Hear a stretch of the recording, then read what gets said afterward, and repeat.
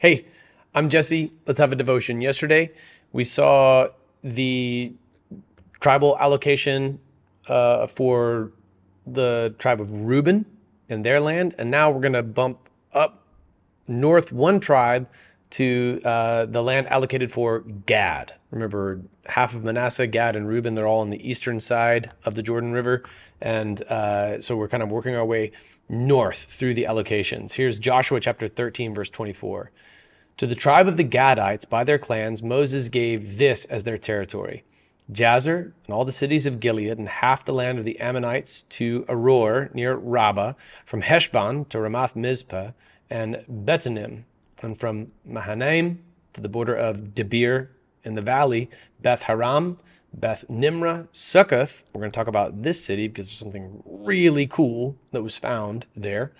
And Zaphan, the rest of the kingdom of Sihon of Heshbon. Their land also included the Jordan and its territory as far as the edge of the Sea of Chinnereth on the east side of the Jordan. Chinnereth, by the way, is the Sea of Galilee.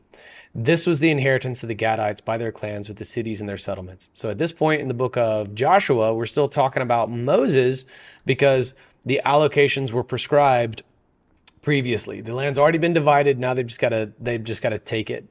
So let's look at where this takes place geographically. Again, if you're watching this on allies.network on video, you can see what I'm looking at. If you're only listening to the audio, you'll kind of miss this. Sorry, you just got to find JCM on allies.network.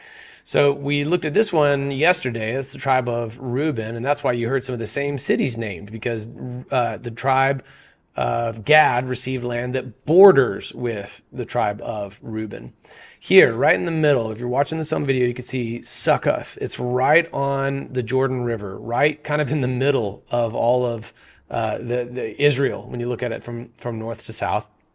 And in 1967, in the modern day town where Succoth sits, what is it called? Tel Deir Allah.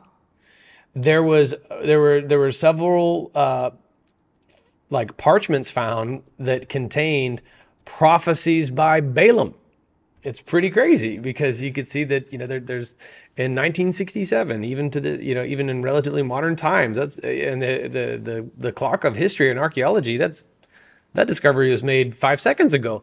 That proves, extra biblically that Balaam was a real dude. I mean, go figure. How awesome is that? That's pretty cool. I bet that was creepy too, because while he was hired by Balak, the king of Moab, with funding from the Moabites and the Gideonites to pronounce curses on Israel, and all he could pronounce was these oracles of blessing upon Israel. Remember, he was a prophet for hire, which means that he just kind of said stuff on behalf of whoever paid him. And at one point would even give the tip that would lead to the sabotage of Israel. So I'll bet that these prophecies that were found in 1967 weren't exactly God-honoring.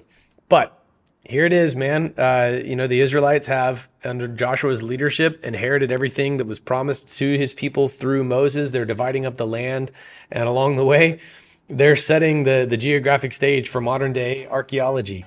How cool is that? So in the allocation given to Gad, there was proof as recently as 1967 of the biblical narrative. It's almost as if the word of God is true or something.